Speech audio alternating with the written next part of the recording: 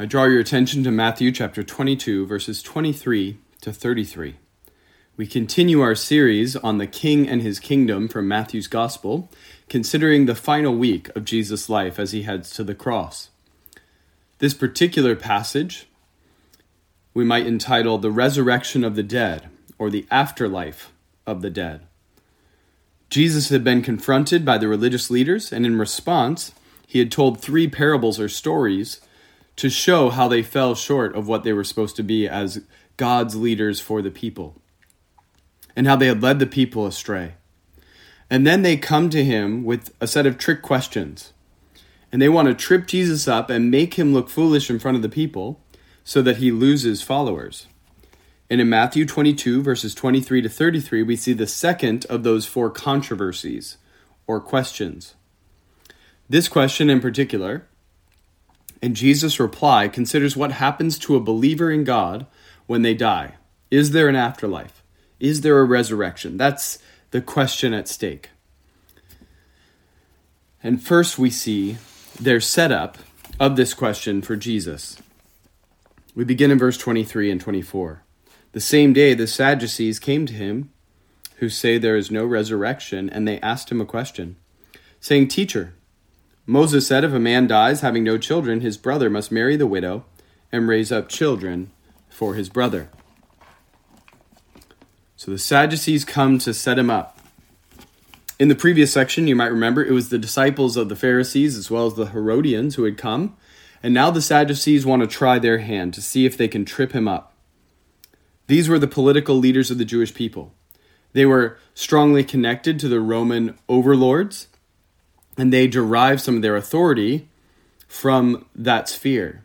They would rule politically, you might say, under Roman rule.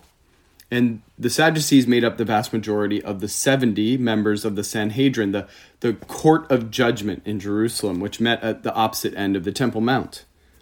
Later on in the New Testament, we see in the book of Acts, for instance, that the disciples and apostles at different times were called before this group, and this group sought to bring judgment on them for preaching the good news of Jesus. But what made the Sadducees different from, let's say, the Pharisees? Well, they too were very strict on Old Testament law, but they believed there was no resurrection of true followers of God. That is, once you died on this earth, that was it. The end of your existence, that you don't have a soul or anything that lives on. There is no afterlife and there is no resurrection. In this sense, they're much like many people today in our society who believe that this earthly life is all there is. And when it's done, it's done. You don't live beyond it. Why didn't they believe in the resurrection, though? This seems like an odd belief for a follower of God to not believe in the afterlife or the resurrection. Well, it was because of their basis of authority, their starting point. You see, they only believed in the first 5 books of the Bible. Genesis, Exodus, Leviticus, Numbers, and Deuteronomy, sometimes called the Torah or the Pentateuch.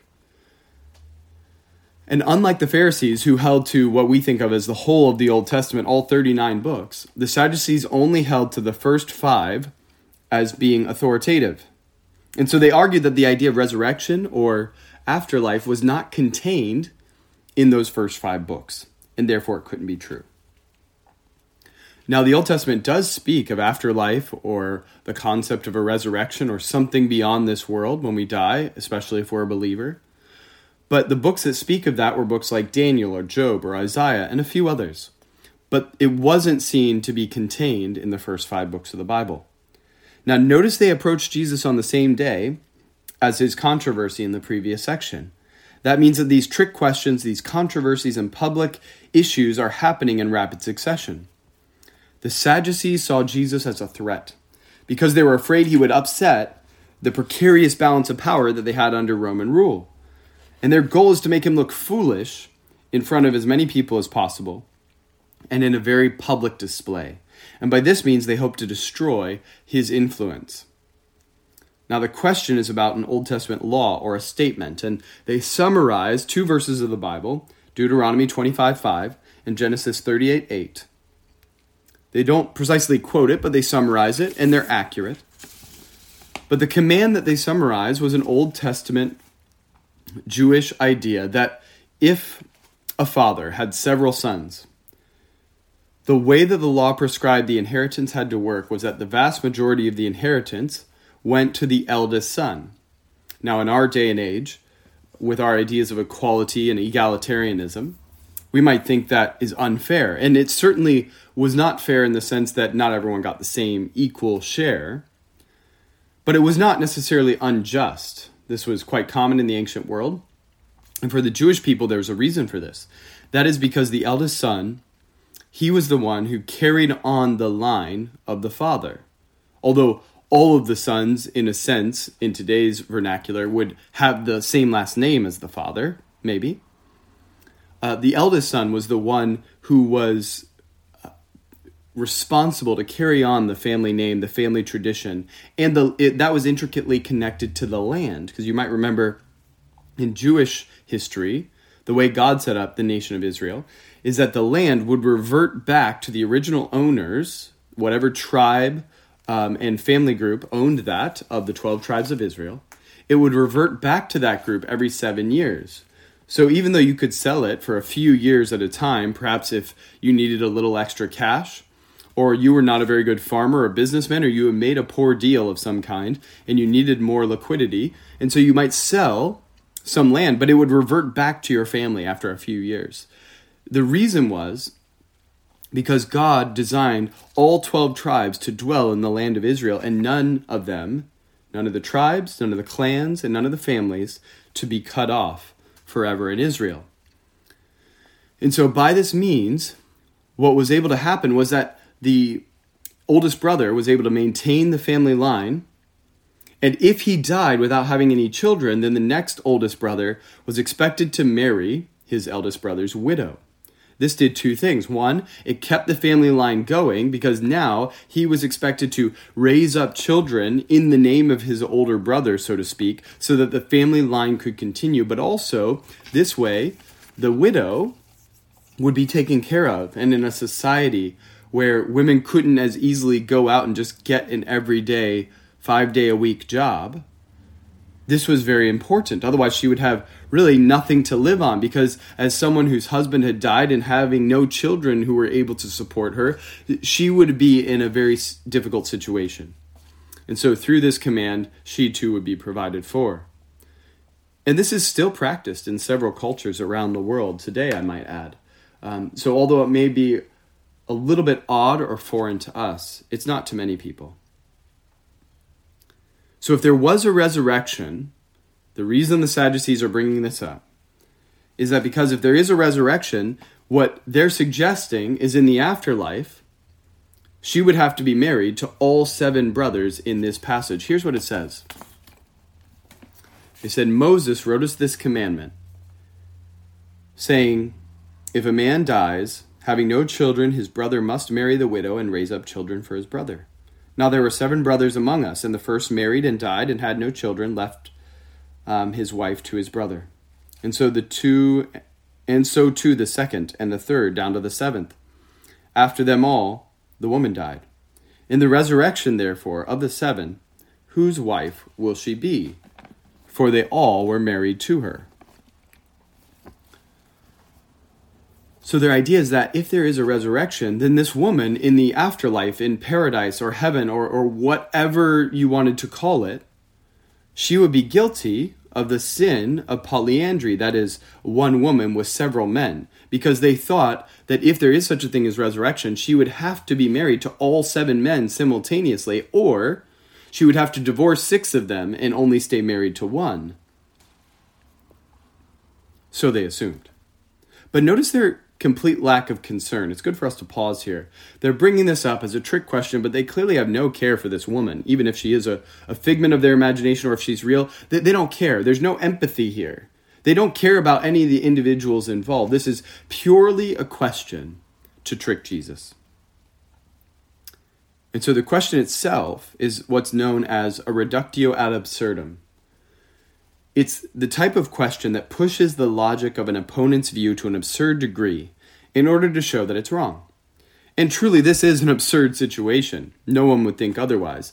And it seems the Sadducees have evaluated Jesus and his other teaching, and they think he's more closely aligned with the Pharisees, who believe there was a resurrection and an afterlife. And so they're going to set him up with this question where there's no good answer, or so they think. But we might ask the question ourselves, had this ever happened? Had there ever been 7 brothers who all die right after marrying the same woman, and then she dies too? If you witnessed such a situation in real life, what would you think? If this was on the evening news, what would you think? Well, a logical explanation would be something like the woman had killed all of her husbands. She had poisoned them. Because, interestingly, as soon as this brother gets married to her, he dies mysteriously. This is a very strange situation. It's an absurd situation. It's not realistic whatsoever, and that's important for us to understand. They're only setting up this situation in order to try to prove their theological, philosophical point and make Jesus look bad. Their assumption is that after a resurrection, if there is such a thing, all human relationships will be exactly the same in the afterlife. And that's the problem they see.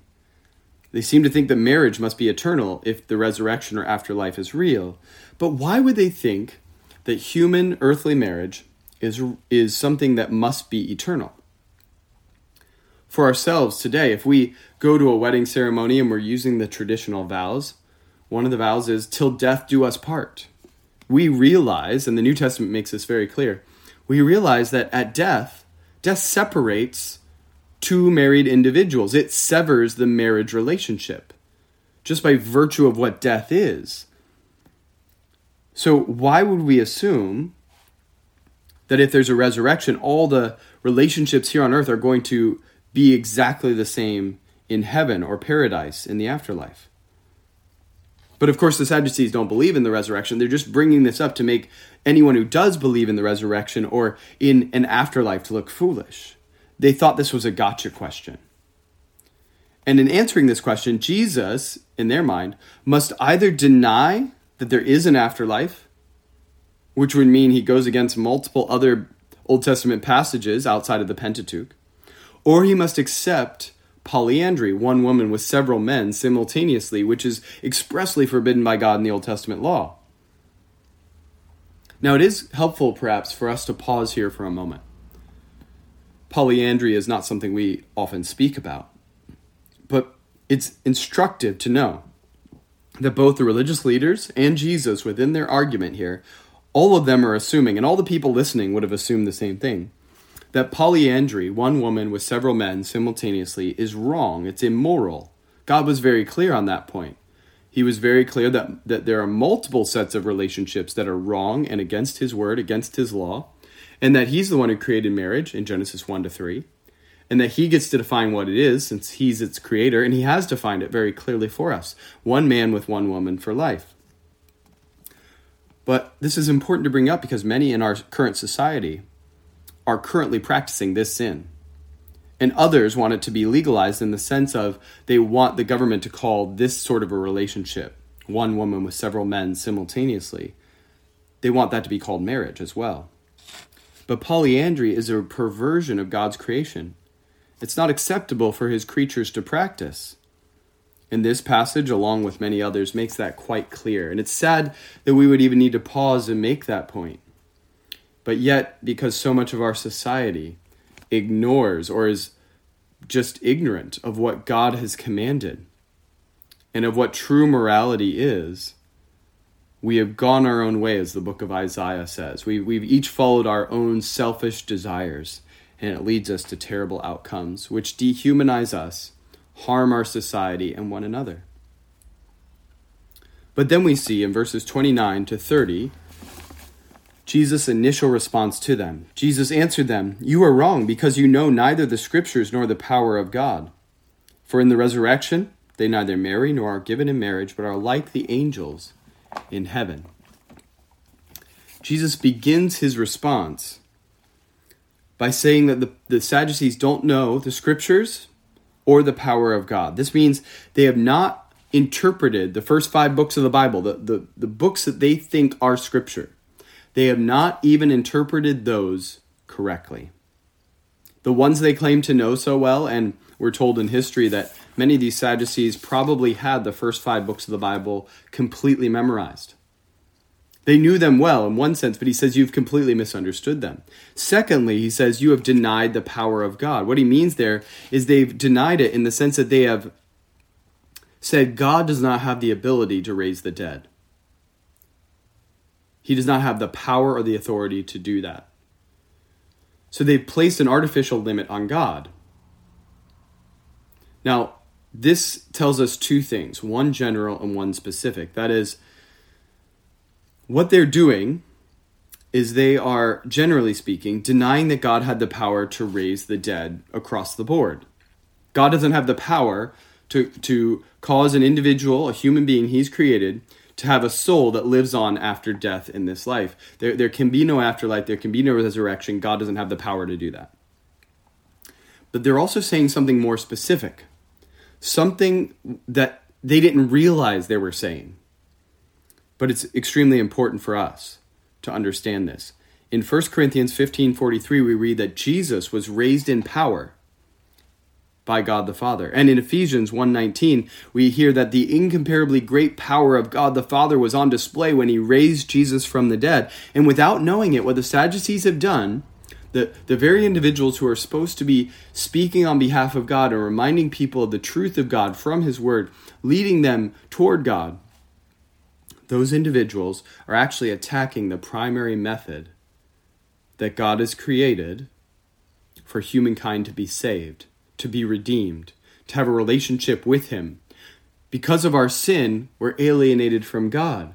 And we need someone to come and pay the penalty and overcome sin, death, and hell. Because we know the result of sin is death and eternity apart from God. And so God orchestrated a plan. He predetermined a plan whereby his son, Jesus, would come and die on a cross to take our penalty, but 3 days later rise from the dead, showing his victory over sin, death, and the grave. And the Sadducees have just said, there is no resurrection. But as Paul tells us in 1 Corinthians 15, if there is no resurrection generally, then even Jesus was not raised from the dead. So if there is no general resurrection, then Jesus specifically could not have been raised from the dead. And if Jesus was not raised from the dead, the Apostle Paul tells us, then we have no hope. We're still alienated from God, and we are to be despised because we have believed a lie. But if they are the leading religious leaders and they don't understand all these basic things, and Jesus says these are basic things, verse 29, then the whole nation is in deep trouble. And Jesus has said before, you religious leaders are blind guides of the blind, and the result will be that both of you, that is, you, the spiritual leaders who are blind, and the people who are following you who are blind, both of you will end up in the ditch. No wonder Jesus had such harsh words for the religious leaders. What a sad state of affairs. We see in verse 30, the Sadducees, Jesus tells us, made a fundamental miscalculation. In the resurrection, the state or situation of those who are resurrected, those who enter the afterlife as believers of God, they're not going to remain in the same situation or state as they were here on earth. Rather, resurrected individuals become more like the state or the situation of angels who do not marry or procreate. Now, interestingly, some have misunderstood this passage and said, see, believers in God, when we go to be with him in the afterlife, when we're resurrected, we will be angels. No, that's not what he says. He says we will be like angels. In what way? Well, in the very specific way that just as angels don't marry or procreate, so too we are not going to marry and procreate. Jesus' point is that the analogy of this sevenfold widow is irrelevant because marriage is not going to occur in the afterlife the way it does here on earth.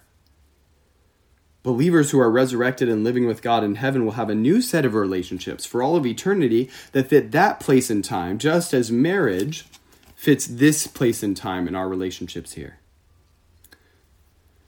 But then Jesus gives a further response and proof from Scripture for what he's saying. Verse 31, and as for the resurrection of the dead, have you not read what was said to you by God? I am the God of Abraham, and the God of Isaac, and the God of Jacob. He is not the God of the dead, but of the living. And when the crowd heard this, they were astonished at his teaching. he goes on to give them this further response with proof from the scriptures, so it's overwhelming. Not only does he say that the state or the situation of people in the afterlife, in heaven with God, is going to be different once they've been resurrected, but also he shows them something from the first 5 books of the Bible that they do accept as authoritative. What does he show them? You see, they had quoted to him from Moses. From those first 5 books, they said, Moses said this. Who does Jesus quote back to them from the same first 5 books? He doesn't quote Moses. He quotes God. Now, Jesus is not saying that God and Moses disagree. Rather, he's making the opposite point. He's saying that God always agrees with himself. God is always true. God doesn't contradict himself. And so his word doesn't contradict itself. First 5 books of the Bible don't contradict themselves. All of the first 39 books in the Old Testament do not contradict themselves. And so the Sadducees have made a fundamental error, is what he's saying. But before considering what Jesus said specifically, notice that he doesn't quote from one of the other books of the Old Testament, because the Sadducees, of course, would not have accepted that as authoritative. So he wisely quotes from the first 5 books. But notice also he doesn't do something else. He doesn't refer to types of what we might call resurrections that had already taken place in his earthly ministry. Remember back in Matthew 9, he had raised Jairus' daughter from the dead. Remember, he had raised the son of the widow of Nain in Luke chapter 7. And in John chapter 11, he had raised Lazarus from the dead. That one in particular is interesting because where Lazarus and his family lived was only a short distance from Jerusalem. And we're told in John chapter 11 that many of the religious leaders were there and they saw Jesus raise him from the dead. This could not have helped but get out as news to the other religious leaders. Jesus likely could have brought this up, and the religious leaders standing there would have known what he was talking about, but he doesn't make that argument. Now, why doesn't he make that argument? Now, in this particular case, the passage doesn't tell us, but if we take what the rest of the New Testament tells us, this is instructive to us, because if you argue from evidence, or I should say, if you argue from experience, that can easily be ignored. Why? Because your experience is different than my experience, which is different from someone else's experience. Religious experience is not bad, and the Christian faith embodies within it true religious experiences. And in many senses, repentance is something you experience when you become a Christian. There are various aspects of the Christian life which we could say are experiences. Yes, that's true. But in order to make an argument of what we might call an objective, full-proof argument on a sure foundation, you can't argue from experience. You must argue from something more ultimate. Experience can always be argued with. But God's word, properly understood and interpreted and applied, that cannot be argued with because it is always true. And so Jesus, knowing the authority of God's word, because of course he is the author of God's word, he is God, he goes straight to that because that is the ultimate authority. He doesn't go to any other basis of authority. Jesus takes them back to Exodus 3:6 and a quote from God when he says, I am the God of Abraham, Isaac, and Jacob. But when God was saying that in the chronology of human history, Abraham, Isaac, and Jacob had already been dead for more than 400 years. 400 years. But God does not say, I was the God of Abraham, Isaac, and Jacob. Past tense in the sense that they're dead and gone and they can't come back. Rather, he says, I am, present tense. This is Jesus' point. I am the God of Abraham, Isaac, and Jacob. And what that means is that Abraham, Isaac, and Jacob are still alive somewhere. They're still living. They are living in the afterlife. They've experienced some sort of resurrection or some sort of continuation of existence. They are with God at that moment as he says it. I am still presently their God because I still have an ongoing relationship with them. Why? Because they are still alive. He's still their God because they are still alive and dwelling with him. Now, if that is true, then clearly there is some sort of resurrection or afterlife. That's the implication of Jesus' argument. And I would add to this something we find in the rest of Scripture, that if the patriarchs, Abraham, Isaac, and Jacob, were to participate in the promises of God that he had given to them in the covenants, God made many promises to them and their descendants. If they were fully to realize all the promises and to actually see them, then there has to be a resurrection or some sort of afterlife, because several of those promises were not completed or fulfilled within the lifetime of Abraham, Isaac, and Jacob. So for God to keep those promises, and for Abraham, Isaac, and Jacob, to whom the promises were given, to see the fulfillment of the promises, there needs to be a continuation of their life in some way, shape, or form, in this case an afterlife or resurrection, for them to experience the full fulfillment of all that God had promised. And we are told over and over again in Scripture, God always keeps his promises. He always keeps his word. And that should be a great comfort to us, Christian. God always keeps his promise. Even if that means continuing our existence and carrying our soul into the afterlife, etc., he will do all that, and he's promised to do all that. His word tells us that he has promised to do that for his followers. And he's made us even much greater and more precious promises in Christ.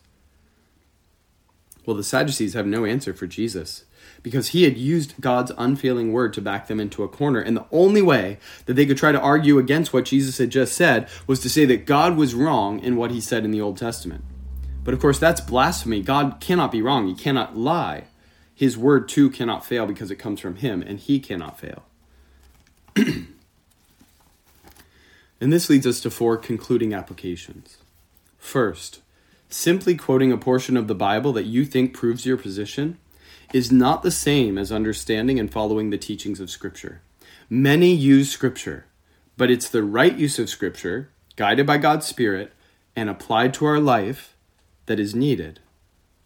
The proper use of Scripture, properly interpreting it, which is guided by God's Spirit and applied by him to our life, that's what we need. Anyone with selfish desires and arrogance can twist the Scriptures to their own ends. But actually responding to the Scriptures rightly is a very different matter. And we see the distinction here with how the Sadducees wanted to use Scripture and how Jesus uses it. Secondly, we must not interpret Scripture in such a way as to place an artificial limit on God's power. The Sadducees thought that God could be involved in something like a new human life. There's a play on words here. That is, the Sadducees believed that God could be involved in a brother raising up children in his brother's name. That is, God could be involved in the process of a new child being conceived and born so that the older brother's line does not go out. But simultaneously, they said God cannot raise up humans in a resurrection. Well, if God is the author of life, he's the one who is responsible for the conception and the birth and the life of a child and every single human being on the planet. Surely he has the power to also continue that being's existence into the afterlife, or to resurrect them, or to place them into a new situation when their life on this earth is done. Neither of those things are hard for God, but the Sadducees had put this artificial limit on God. And many of us, like the Sadducees, we need a much bigger and more accurate understanding of who God is and his power. And we must not seek to limit the limitless God. Thirdly, God's word cannot contradict itself. The Sadducees set Jesus up in hopes that he would either say polyandry was acceptable, which of course God clearly condemns in his word, or that he would say there is no resurrection, which God clearly says there is in his word. But God's word never contradicts itself, because God does not contradict himself. And anytime we think that the Bible is contradicting itself, that says more about a problem with us than anything else. Anytime we think the Bible is contradicting itself, take it from Jesus, we are wrong, and we clearly have not understood something properly the way we should. And this ties into the final application, which is the doctrine of biblical inerrancy. God's word is inerrant. The Christian doctrine of biblical inerrancy is vital to understand, O Christian. And if you're not familiar with it, or this is perhaps the first time that you're hearing about it, then you need to consider it more fully. And you need to read up on it. This is a clear teaching of Scripture that the Word of God cannot err, it cannot fail, and it cannot contradict itself. All Scripture is inspired by God, and it's absolutely true. 2 Timothy 3:16 and 17 and many other passages make this argument. Jesus makes this argument over and over again, both in this passage and in the way in which he uses Scripture in other passages. Jesus shows his confidence in God's Word by basing his entire argument in this passage on the tense of a single Hebrew word. That can only be done if you have absolute assurance, absolute confidence that the entire Word of God is true, down to the individual words, tenses, and letters. And Jesus had said elsewhere, until heaven and earth pass away, not the single smallest part of a word or a letter in God's Word will ever pass away until all of it has been fulfilled. He had absolute confidence. How could he have such absolute unerring confidence in God's Word? Because he was its author. As God himself in human form, he knew that we could trust the Scriptures, and he commended it to us. And that's why he utilized it over and over and over again.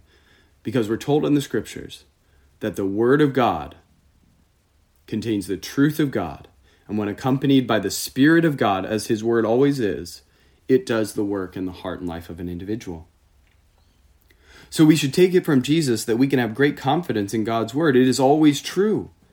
As the Christian children's song says, God's Word can never fail, never fail, never fail. God's Word can never fail. No, no, no. So trust it and base your life upon it. We see in this passage the wisdom of God, the limitless power of God, and the unfailing, unerring Word of God. But none of this will help you if, like the Sadducees, like many people in the crowd, you just sit there and then you walk away. What we see over and over again in this passage is the people are stunned, the people are amazed, the religious leaders are astounded at what Jesus says. No one can argue with him. But what do? They then walk away instead of embracing him. Don't walk away from the wisdom of God, telling you the Word of God and showing you the limitless power of God. Instead, walk toward him,